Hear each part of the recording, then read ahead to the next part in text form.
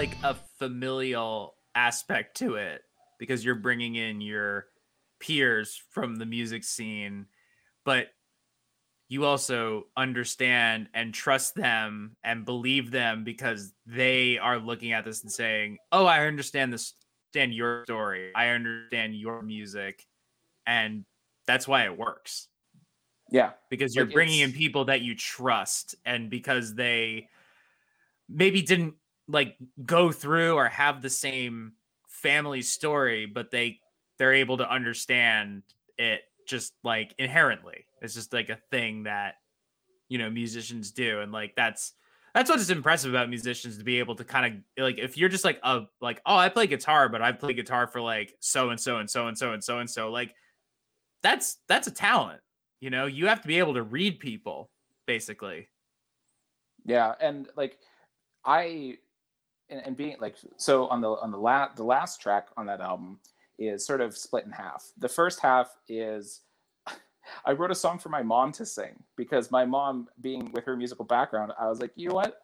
Yeah, let's have like, this is her family too. This is her story. So, and she has the musical talent and ability. And for the last 6 years, she's been dining out on the story about how she sang a song on her son's black metal album. Like, she loves that shit. It's great. But it was like, okay, this is a good spot for her to contribute and be on there. And then the album finishes off with this like really proggy, solo-y kind of thing. And I can't solo for shit, but my buddy Andy can. And he and I helped him do pull a lot of promo together for his solo prog album when that came out. And so I said, hey, would you mind just going absolutely apeshit over this riff at the end of the album? And he did. And so now I can say I have a really kick-ass solo on that record because I was smart enough to have a friend come in and who could do it. Yeah, and so, it's like I think dramatic is a bad descriptor to it, but it's like it just, the whole package is just like this album that has a lot of depth and humanity to it. Yeah, and yeah, like at some point I think I had told people that like, if this was the end of the project, if I went out on that album, I don't think I would have been disappointed, because it was just sort of like, no, everything, like whether or not, I mean, obviously as the person sort of driving and pulling out all the ideas and all the people together, that like, sure, I should take some credit for it, right? But without even being like, no, this was just recognizing the things outside of myself that all came together for this to work. And it was just like, yeah, no, this is cool. When people talk about like their inspiration, the songs just came out of me. I don't always relate to that. But that album was one where it was just like, no, everything just came together in a way that was like surprising to me even. Which I'm forever grateful for. And it's like kind of the ultimate definition of fandom, because you're like literally looking back at like your own family and building like this kind of incredible moving story about surviving on two different fronts. You know, like, I don't know, like, you know, like fandom is so like, you know, is defined by being so close to a certain thing. And it's like, I don't know what gets closer than like dissecting your family lineage, you know? Yeah. That, and then the fun thing well, fun is a air quotes there, I guess. The thing that comes out of there is sort of the next question, which is now what? And I think you mentioned beforehand that you hadn't had a chance to listen to the second album, which is fine. But if we want to talk about like where I am now musically and how that sort of has moved away with the EP that's coming out on Philip K. Discs, you know, this is a huge departure from your earlier work, and yet it isn't, because it still does exhibit those elements, those founding elements of like, you know, heavy music, black metal, doom metal. It's experimental, it's noisy, it has samples, but like, you know, I don't know really any other way to describe it because, you know, I look at festival curations and, you know, it's almost fun, like, even if you're not going to a festival, to kind of like look at like who's on the lineup and you say, oh, that's a fucking great lineup. Like, I wish I could go to that, but it's, you know, it's too far away. I can't justify it, whatever, blah, blah, blah. And like, you know, listening to it, I'm just like, yeah, this is like something I could see popping up at like the Roadburn Festival, you know, where it's like that crossbreeding of metal and experimental and heavy music. So like, what made you go to that route of like, I want to do this sort of like very abrasive noise album? Well, so I'll talk about the second album real quick because there's some stuff in there that I think leads up to the EP. The second album was almost entirely myself. There's Jeremy, who we talked about. He did bass on the last track.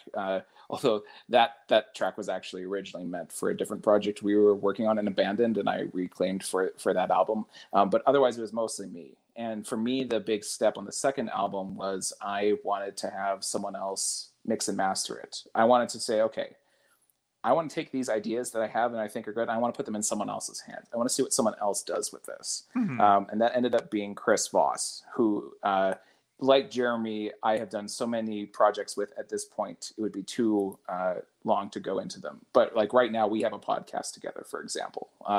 We put out several splits together. And I said to Chris, I'd like you to mix and master this. And he took that very seriously. And the idea for the second album was, let's try and sort of let's tip our toes into sort of more experimental ambient stuff. There weren't a ton of reviews that came out for the first album, but it seemed like there were some people who were a bit hesitant on the middle track, which was the noise track that I did with my friend Eric. And despite that, I was like, that's where I'd like to go. But like, let's try and do an album that's like sort of half that and half the stuff that I've been doing before, and just try and like sort of go back and forth. At that time I was listening to like a lot of Primitive Man, and I kind of like the big, huge, gross cave sounds that were just coming out of there. And I was like, what if we just did, like, could we do something like that? And the answer is no, I could not. Didn't work out. And so the second iteration of that was, okay, well, let's do something that's more closer to what I have, and then branching out into some more ambient stuff. Let's have that take up more of the album. And as Chris was working on the mixes for the album, he said, you know, the stuff that you have on here that feels the closest, there's stuff on here that feels like you're actually going backwards in your evolution. Like, this stuff feels like the stuff from the first EP. This doesn't even feel like the first album. And we had been struggling with like how to get those songs mixed, and there were just things about it that weren't quite coming together. And Chris said, what if you could just cut those songs, come up with new stuff, just do like, and I thought about it, and him telling me that gave me the permission to be like, maybe I don't need to have this be a metal album anymore. And so the second album, the first and the last songs are like, the first song is sort of like I would like to write an Opeth song, and I feel real strong about that one. The last song is much more of a sort of a post rock, post metal kind of thing, and I feel really good about that one. That was a strong choice. But that everything that sort of like is in between those two bookends is sort of, there's parts of it that are harsh, but like largely it was just like, let's just see what else we can do. And I feel that the success of the second album was largely Chris telling me, just let that stuff go. Like, don't get hung up on this. And it was like the best advice I ever got, because it allowed me to feel good about the second album when it came out. Because once he said that, the rest of it came together very quickly, because I was able to like reframe how I thought about what the music meant to me. And so I say, okay, well, I can actually go in this other direction. And once that was fixed, and I was waiting for the for the mixes to come back and be finished. Because Chris, like me, has a day job. You know, he's got a we all have bills to pay, and so he's kind of plugging away at this in addition to his own projects. I was getting a bit antsy, and I was still a bit nervous about, like, I don't know, not that I doubted Chris, but I was just like, this is a departure. I don't know how I feel about this. And I was listening to a lot of the Austerity Program, a band I had just discovered the Austerity Program, and I was listening to a lot of them, and the way that they were able to, like, turn their drum machines to almost panic-inducing tempos. I was like, fuck, this is cool, and this is intense. And I was also had some rather ill-considered ideas about, like, what would it look like for me to try and perform live in it's one man black metal band, like, you have a laptop and a guitar, and that's pretty much all you can do, right? But, like, if I could, like, have a rig with, like, live, like, where if I set up, like, loops and pads and all that stuff, like, what would it look like for me to try my hand at doing not just, like, recording one instrument at a time, but, like, actually, like, no, let's set up all this stuff and have it all recording at the same time and have these be live takes. And that's where the first two tracks came in. And especially with, like, the first two tracks with a lot of the really intense drum machine stuff, that came from listening to the Austerity Program. And then at one point I had made a joke on Twitter about, like, someone should start a grindcore band that samples The Princess Bride. And it got absolutely 0 likes and 0 retweets. So I was like, I'm pretty sure no one's going to steal this idea because no one else likes it, apparently. And so I threw those on there, and then I was like, you know what? This actually works. And then as I was thinking about it, thinking, like, okay, well, these two songs, we put some samples on and it was fun, but, like, what else from that movie would be good to sample? And then I started thinking about, okay, well, there's the Dread Pirate Roberts speech that Andre the Giant gives. There's the most iconic line is when Wesley falls down the hill and says, "As you wish." So I was thinking, what music would I want to write for that? And so the track AYW, which is just short for "As You Wish," I stretched out the sample so that it's just him saying that as he's falling down the hill, but stretched out to a few minutes long, and then added like synths and sounds and drones on top of that. And then, of course, for the song "No Survivors," which is the Andre the Giant one, I was like, this would be a fucking good Doom song. So why not just make it a Doom song? And then lastly, the track 5, "Odorless," that was my favorite track on the record. Oh yeah. So the story behind that is that my brother is a drummer, and he had done some bass on some of the early Domestic Home stuff. Like initially, when we were trying to set up recording, like, recording drums is costly and hard and expensive, but plugging a bass guitar into an interface is pretty easy. And so we did that. But at one point, we actually had access to a mic'd up drum kit in a church where all the inputs were just like, I could just take my recorder, plug all the drum inputs, take them out of the sound system and put them into my recorder. And we had ourselves like more or less a drum kit. And so I said, hey, I came up with this 4-note piano loop. And I said, hey, just jam on this, man. You do whatever you want. And the stuff that he came up with was, he's always been my favorite drummer. He's my little brother. I'm so proud of him, but like, he's legit. Like, I just would watch him drum forever. And when I came back to it, I was like, this is awesome. I have no idea how this is going to work. And then I started thinking about the whole, like, Ficini, like, this is what happens when you get into Land War with Age, like, just the intellectual, just like the smarts, the genius of the whole thing. And so I was like, okay, well, fuck, like, let's just have that in between stuff. And then, of course, I added some more like droney sounds on top of that. And then by that point, I was like, you know what? I think I have an EP here. I think this is sort of like, it started out as, I want to do live noise sets, and then it kind of became something else. And then by the end of it, I was like, you know what? It's pretty good. I think I could live with this. I could release this. Well, it's I would strongly recommend people to check out because I think it does a really good job of like branching that or whatever, crossing that bridge between, like, as I said, the heavy, the experimental, and there's depth, there's uniqueness to it, you know. And I think that, you know, your roots allowed you to give birth to this thing. Those two genres, like black metal and doom metal, coupled with your appreciation for like Townsend and his experimental approaches, like that's kind of what culminates in this EP eventually. Like, do you just think that those genres were gonna allow that to kind of like, that was gonna be the inevitable evolution?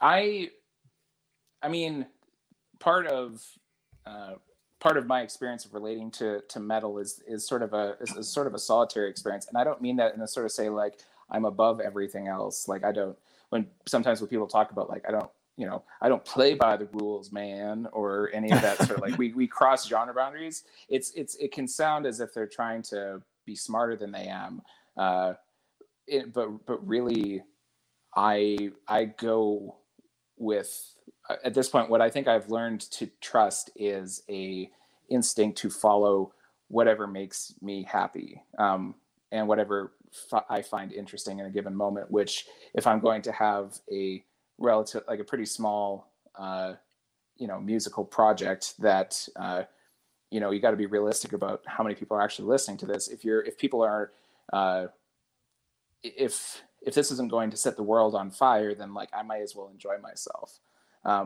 And having people like Devin Townsend, who clearly knows how to enjoy himself, and be able to sort of say, well, I'm going to write a country album and have it somehow be the best album he's put out in 10 years.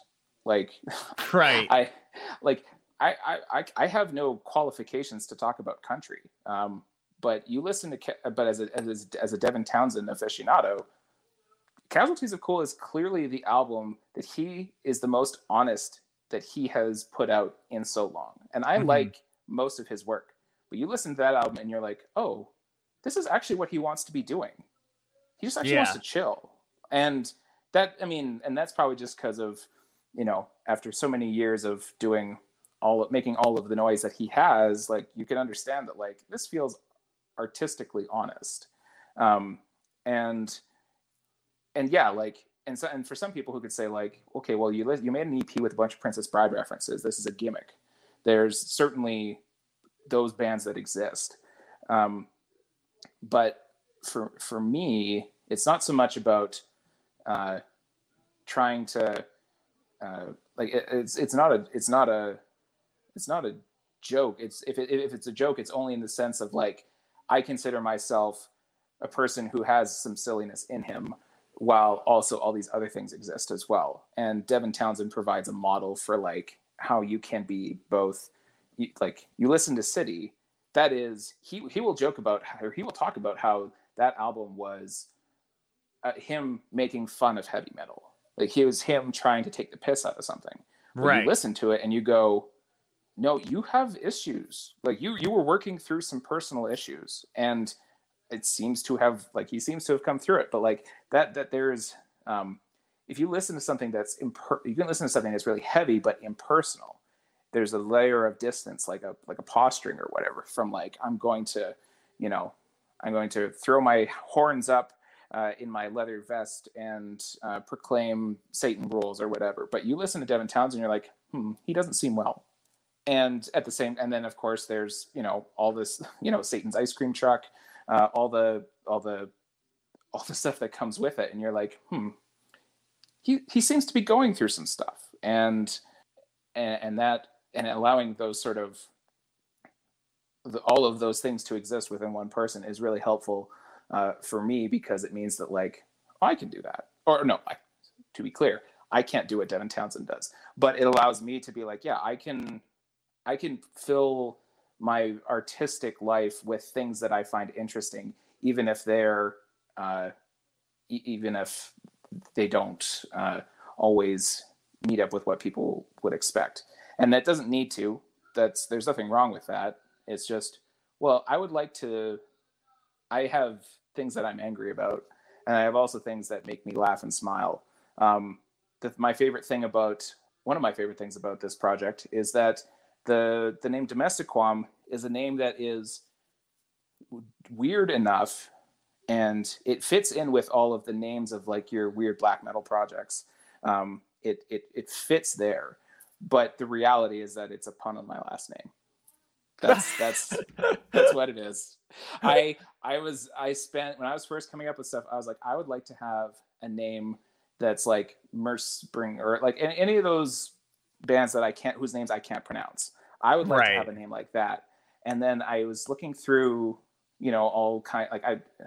looking up Latin dictionaries or something and just coming up with stuff. And I was like, well, if I match these two things together, these two things sort of form versions of what you could combine together to make my last name. And so, but if you put them together, that just sounds like it sounds like a weird metal band. So like, yeah, that's awesome. I know what you're talking about. Yeah.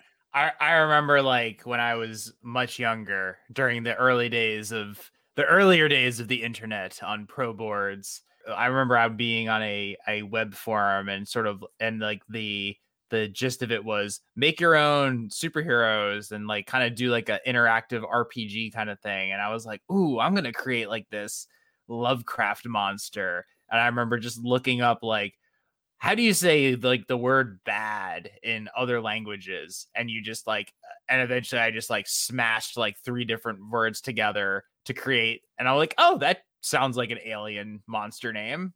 That's kind of the same like concept. Yeah. You have an idea for something that you would like to do. And then you just sort of, it's a question of like how you get there. It's like, I would like to do this. And so I did it. And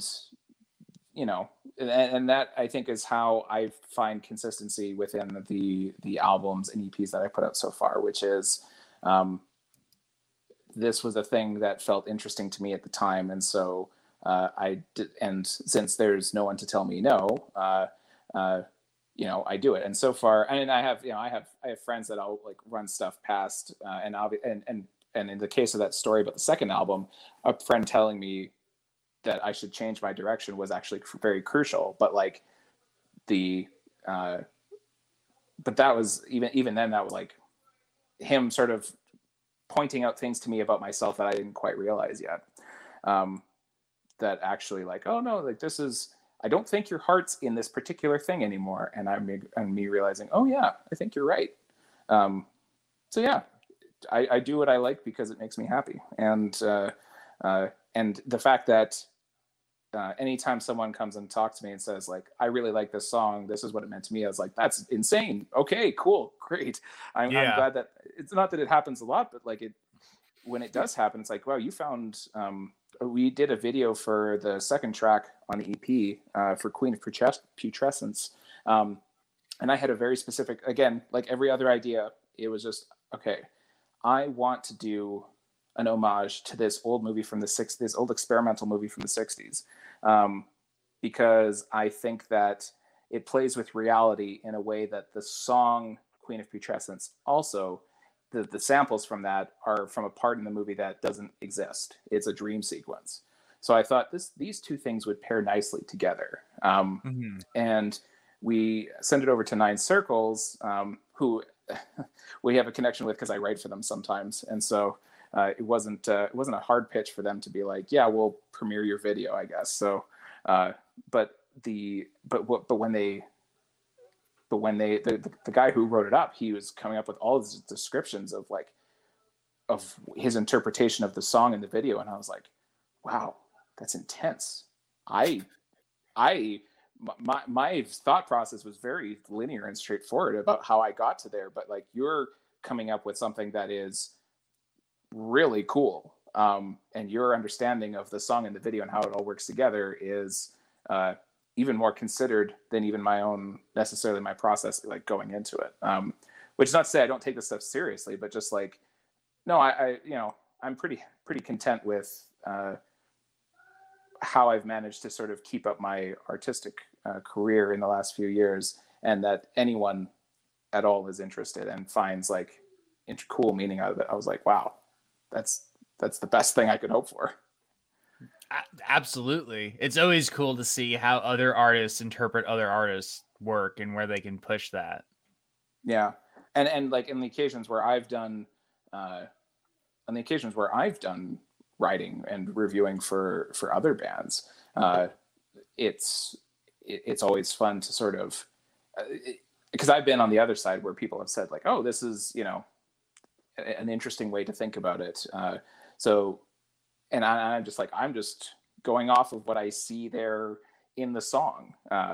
And for them to say like, well, that's, you know, you're kind of off base, but it's really cool that you did it. It's and not going to try and take away anything from that experience. And now being on the other side where someone sees depth in the work that even I didn't anticipate, it's like, okay, well, maybe there's something to this after all. So now, all that being said, is there anything that you love about being a Canadian besides Devin Townsend? I have... Anytime I try and complain about being Canadian to my American friends, the response is usually, you have healthcare and your president isn't Trump. Get the fuck off. And, yeah. And like a lot of the, which is fair. Like it you know, I try and be careful around how I talk about the minutia of life in Canada. But like, essentially it just comes down to like, my feelings on Canada are somehow a lot of the same things that underpin a lot of the stuff going on in the States also exist in Canada. And yet somehow they're different. And I'm not smart enough to know why they're different. And I don't want to think that, and for us, anytime we talk about like the problems in Canada, it's only because we don't want to, because if you talk to enough Canadians, you'll definitely get a sense of smug superiority of like, well, you know, we're better than the Americans. And I really, really tried to push against that. So like there are things I like about being in Canada, like, you know, I think my favorite thing about Canada these days is thinking back on the 90s alt rock bands that I thought were just popular everywhere, but no one outside of Canada has ever heard them. Like, yeah, like when the dude from what was that band? The huge Canada band, the Tragically Hip. Like when that was going on, it was just like, hey, I'm gonna die in like a week.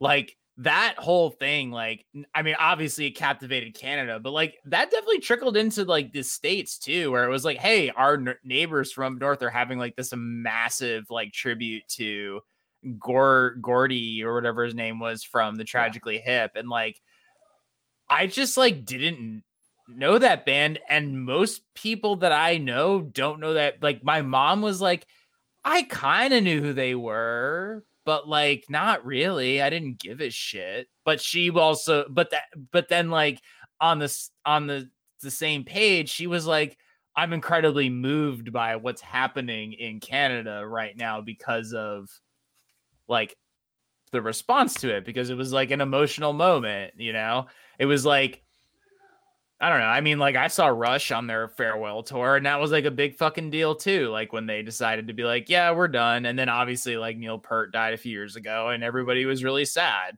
Plus like also Neil Young, like just is for whatever reason, Neil Young just feels like such an American musician. And it's just so funny that he's just like not an American musician. This, I think, should probably give you a sense of like the Canadians' desperation to be validated, I suppose. The guy on Eve, the guy from Eve 6 was posting on Twitter today or the other day about Our Lady Peace. And it was like, it legitimately made me so happy that he was posting about Our Lady Peace.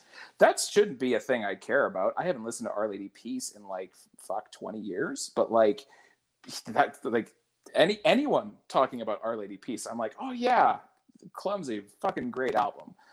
Or, you know, anytime the occasion comes up for someone to talk about any of those CanCon bands, I'm just like, yeah, that's a big chunk of my life that no one talks about at this point, because it feel like, and if you're talking about like what do I like about being a Canadian at this point, it's just sort of those like weird Canadian shit that like isn't necessarily huge in the grand scheme of life and where we're all going as a society, but like, yeah, let's talk about the fact that like Americans don't have all dressed chips. Like, what the fuck? How do you not have all dressed chips? Like, well, actually, we do. I saw them at the deli. Apologies. No, it's ketchup chips. That's the one you don't have. And I'm yeah, we don't have that because that's gross. It's good though. But yeah, that kind of shit where it's just like, this is ultimately not important, but like all these things that I thought of as normal as a kid, growing up and talking to my friends in the States and being like, I don't know. I'm sorry. You just, why can't I get fucking cheese curds? Like, I don't get it. Like, why can't I just go to the grocery store and get them? You would think that a snack based around pouring gravy and cheese curds over top of fries would be a thing that would just sell like gangbusters in the States. You think every fast food, I mean, it's not good poutine, but like every Canadian, like every fast food place up here at this point will sell you some kind of poutine, even if it's bad. Yeah, exactly. Like Harvey's. Like, I never go to Harvey's because of their poutine. I go to Harvey's because they actually have like a good fast food burger in Canada versus like the fucking Whopper and the Big Mac. And it kicks those burgers out of the fucking park. Fight me on it. But like, I'm not going to get their fucking poutine. I'm going to go to the fucking grease hole and get some fucking poutine if I'm in Canada. Yeah. My favorite, there's a guy who moved out here in Western Canada from Montreal, who basically started his own Montreal smoked meat and poutine. BRB.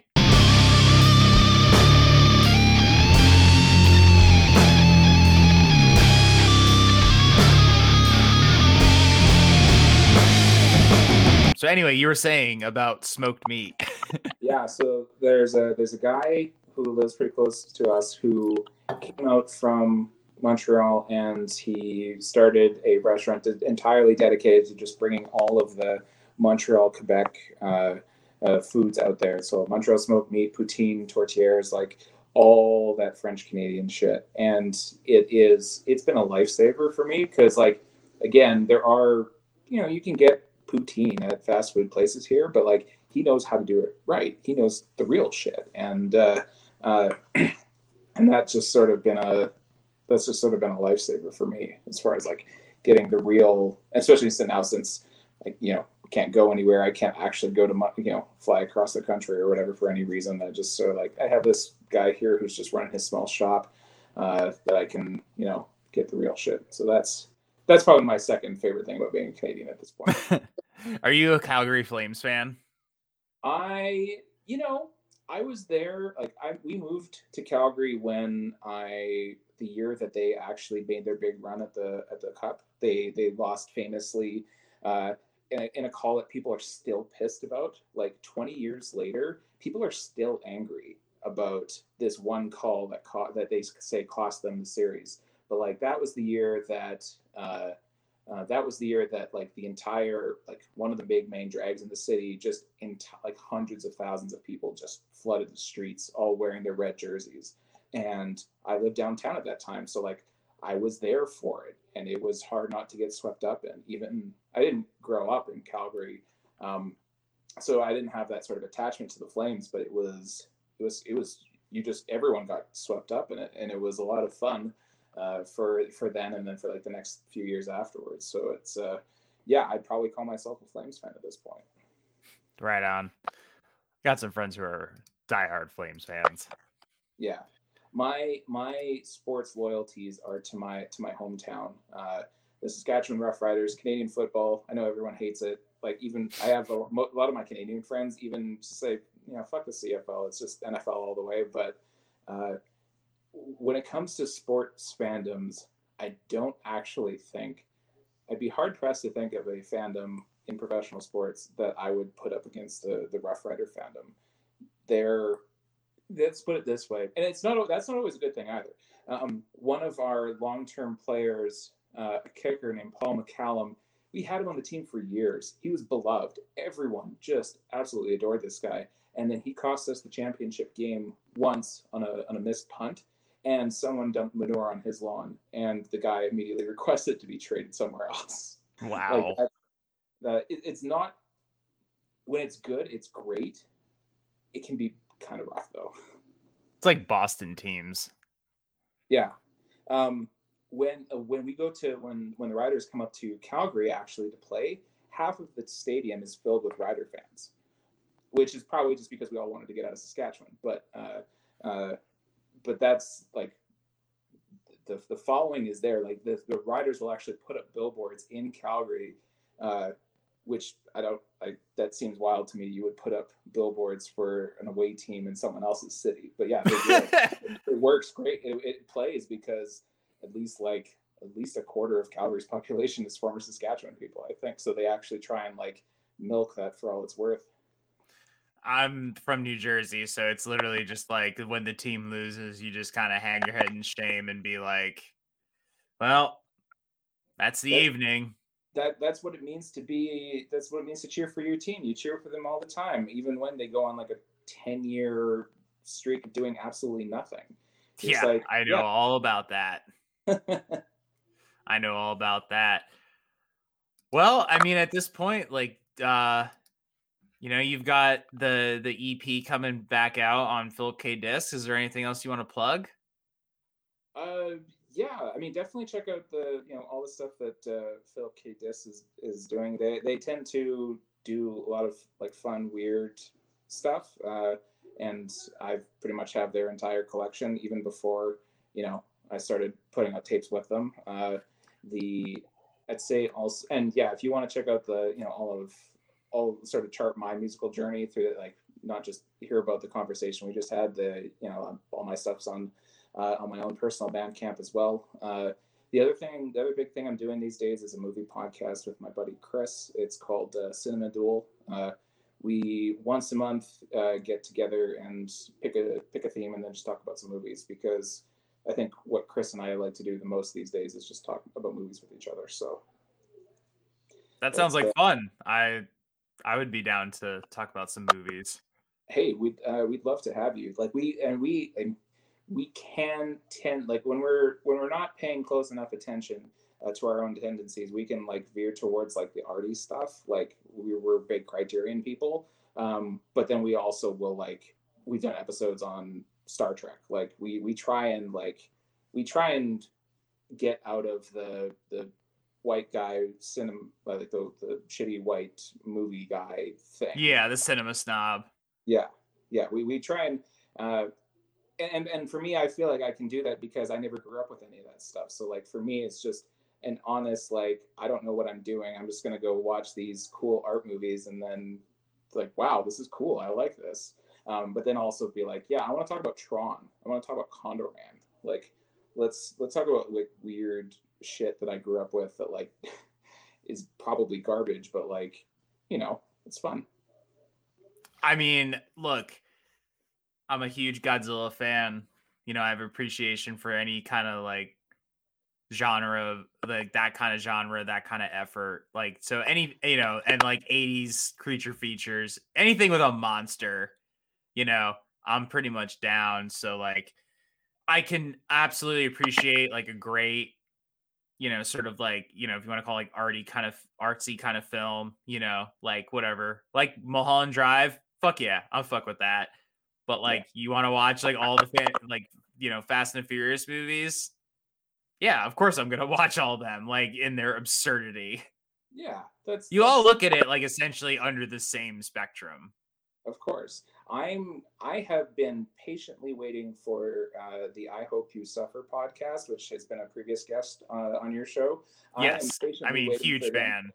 I'm patiently waiting for them to do Wolf Cop, because the second that they started doing their podcast, I said, when you do Wolf Cop, you come and talk to me. That was shot in my hometown. I want to do an episode on Wolf Cop. Oh, that's dope. And they promised that when they hit episode 200, which is like, I don't know, 2 years from now, they're going to do Wolf Cop. So I'm just, if you're listening, Nathan, Kit and Katie. Yeah, if you're listening, folks, I'm still here. I'm still waiting for that Wolf Cop invite. I mean, they're on episode 132, so like, next year sometime It's probably be getting half. Okay. We'll probably be getting that Wolf Cop episode. So like, yeah, definitely stay tuned. I'm supposed to pop up on an episode at some point on that show. And there's an upcoming episode of Defenders of the Cake where Nathan educated me on all the Ernest movies, which was I didn't watch all of them because I didn't have it in me, but like I watched 4 of them and like that was an experience that I'm not going to go into right now. You can listen to a whole podcast about that coming out probably later in this month in March. I don't for me, it's Ernest Saves Christmas. That's the one. Like I've seen a handful of the other ones, but for me, Ernest Saves Christmas is the one that I would actually willingly watch at this point. Like I would sign up and watch that again. I liked Ernest Scared Stupid the best. When I was a kid, my parents were very protective of the movies that I watched, and with good reason. Like I had nightmares watching like Disney movies and stuff. So like Ernest Scared Stupid was one that they did not really vibe with. I probably should watch that one again because I'm sure it's Ernest. Who cares? But yeah, that I think that's one I'd probably watch. I think I want to watch also Ernest Goes to Jail because if I remember correctly, I think he electrocutes someone. Or he basically turns into like Emperor Palpatine slash like a human magnet. That is, yeah. But no, we actually watched Ernest Saves Christmas last December during our let's watch some Christmas movies, and I was like, you know what? I still enjoy this. This is still fun. I mean, I won't want to get into it because there's literally a 2.5 hour podcast you can listen to about it. But like, I definitely felt like Ernest Scared Stupid Christmas and Goes to Jail. I'm like, I can get behind these. They're dumb, obviously, but like, I can get behind them. I actually thought that his first film, Goes to Camp, was probably the most like dicey, like looking back on it, because it's just like, it's just so indicative of that like raw 80s period where it's like, we can do anything. Like, it doesn't matter how offensive it is. And there's so many things where I'm like, wow, this is dicey. If I don't go into the larger Ernest oeuvre, it's probably because I'm worried about that. I'm like, there's that movie. I was like, I did some, oop, which is why I'm glad I watched it. Like, I guess I watched that movie second and I watched the Scared Stupid first. And I was like, okay, I'm glad I watched Scared Stupid first because I was like, yeah, there's some stuff in this that's not like great, but for the most part, it's generally harmless. And like, and at most you could be like, well, this happened because it was made during this time. And that's kind of like the excuse. It's not a great excuse, but that's the excuse. Yeah. I also remember that one of the plot points in Ernest Saves Christmas is that the guy who will eventually become Santa is an actor who is working on a movie called Santa's Slay, which is a slasher horror, like a slasher movie. Yep. About Santa, and I'm pretty sure that in the years since then, someone's actually done that. We talked about it on my one of my guest appearances on my friend's podcast where we're talking about wrestling movies because we watched it. They also talked about it. I Hope You Suffer. But yeah, that is a movie starring Goldberg as an evil Santa. There you go. Yeah. So Ernest predicts the future. Yeah. Like just with a lot of very famous people in it and like, produced by Brett Ratner, who is a big shit Hollywood producer and B is just a giant piece of shit. Oh, yeah. He made the worst. Well, I haven't been keeping up with the X-Men movies, but of the original X-Men movies, he made the worst one. Yes. For sure. And apparently, giant piece of shit. Yeah. But you can Google that. So, but yeah, in the meantime, go check out all of John's stuff on his Bandcamp over at Domestiquam's Bandcamp, or you can find the EP over at Philip K Discs. Is there anything else I'm missing in terms of like plugging for you? No, I think we're good. That plus the Cinema Duel podcast is pretty much what I got going on these days. Yeah, and if we can line something up, just keep an eye out. Maybe I'll make a guest appearance on that because that sounds like something that would be fun to join in on. my podcast philosophy is get people to talk about shit that they really love. So what you really love to talk about, and we'll find a way to talk about it. All right, well, we'll figure that out. But in the meantime, thanks for coming on Diary of Doom. Really appreciate it. This was a really good chat. I might split this into like 2 parts, just because we went for a little while. But yeah, this was great. I really had a good time checking out your music and having a chat, and stay safe and all that. And that'll do it for this chapter of the diary. Yeah, no worries. Thanks so much for having me.